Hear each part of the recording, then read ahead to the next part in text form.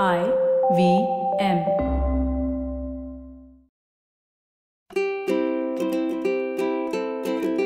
Hello and welcome to the Habit Coach podcast. I'm Ashdin Doctor, your habit coach. And today with us in the hot seat, we have Anshita.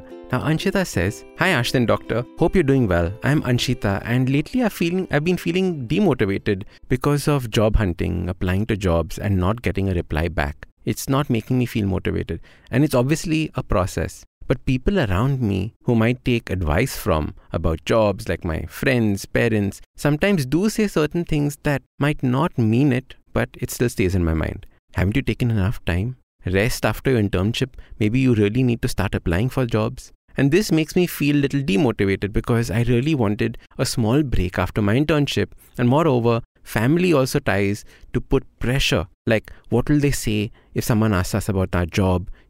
You need to think about your salary, your finances. And then she says, I'm just 22, by the way. So you can understand the context in which she's coming from. Continuing her question, even though I had often thought that I would never be affected by what others think, but this job hunting situation is making me feel it's affecting me. Even I feel I'm taking negativity upon myself, and quite often, which makes me inconsistent with my routine. A reality check my mom gave me.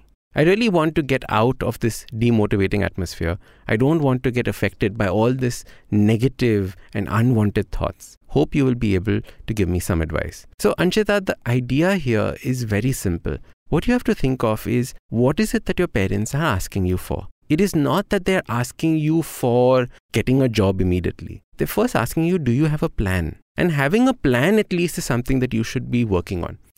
It might not be the job that you're getting immediately, but if you have a plan that you're going to show them saying, I'm going to do this, then I'm going to do this, then I'm going to do this, at least then they will be a little bit more comfortable. Very often what happens is that our parents, our friends, our well-wishers actually have the best intention in mind, but it is that they don't know how to communicate it to you. So it comes off as abrasive. It comes off as hurtful. Like you said, it makes you demotivated. It makes you feel negative about it. But the truth of the matter is that they only have your best intention at heart. And if that is the case, see it through that lens. Instead of saying, why are people behaving like this? Say, okay, let me see what I can do to ease their tensions and try and understand the intention or the meaning behind what it is that they're saying, not the words that they're using. Because words are hurtful, the intention often is not hurtful. That's the first thing. The second thing I would say is that searching for a job hunting, getting rejection is all part of the process. If nothing, is going to make you fantastic at sales later on in life. Okay, so take it as a positive, joke about it. One of the best things that I learned was that if somebody rejects you for a particular job, always have a follow-up email saying that I appreciate the rejection. I would also appreciate if you could take out 2 minutes to just tell me what are the areas that you feel I need to improve on, because I really do want this kind of a job, or whatever it is that you want to frame it as. Asking for feedback does two things.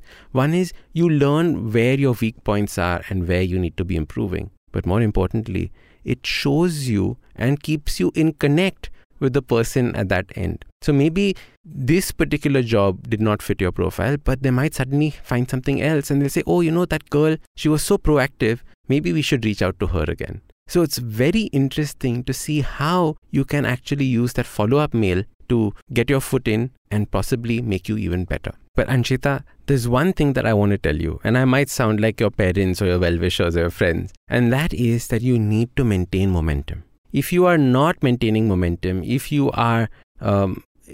slowing down either the job hunting process or the jobs that you want to go for, if you're not constantly learning, if you're not constantly doing something in that direction, it's going to be very hard to get that momentum back. So maybe that is something that your family could be observing and telling you about, because momentum is power.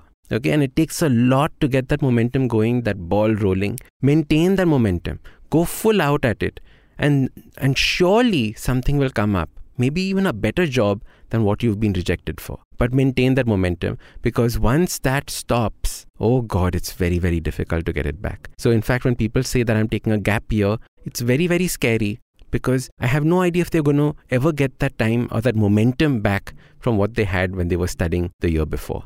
So Anshita, remember these three things, right? Remember that you need to maintain your momentum. You need to continue and speak about the rejection, take the rejection as feedback.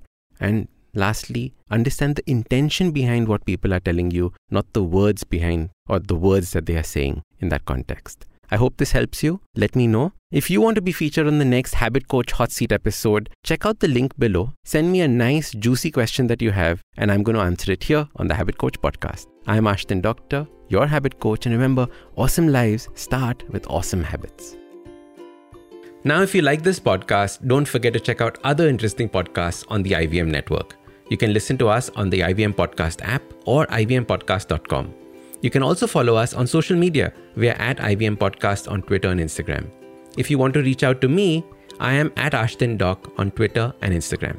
We have a brand new habit coaching online course, quizzes, videos, and a lot more on the website awesome180.com. So check it out now.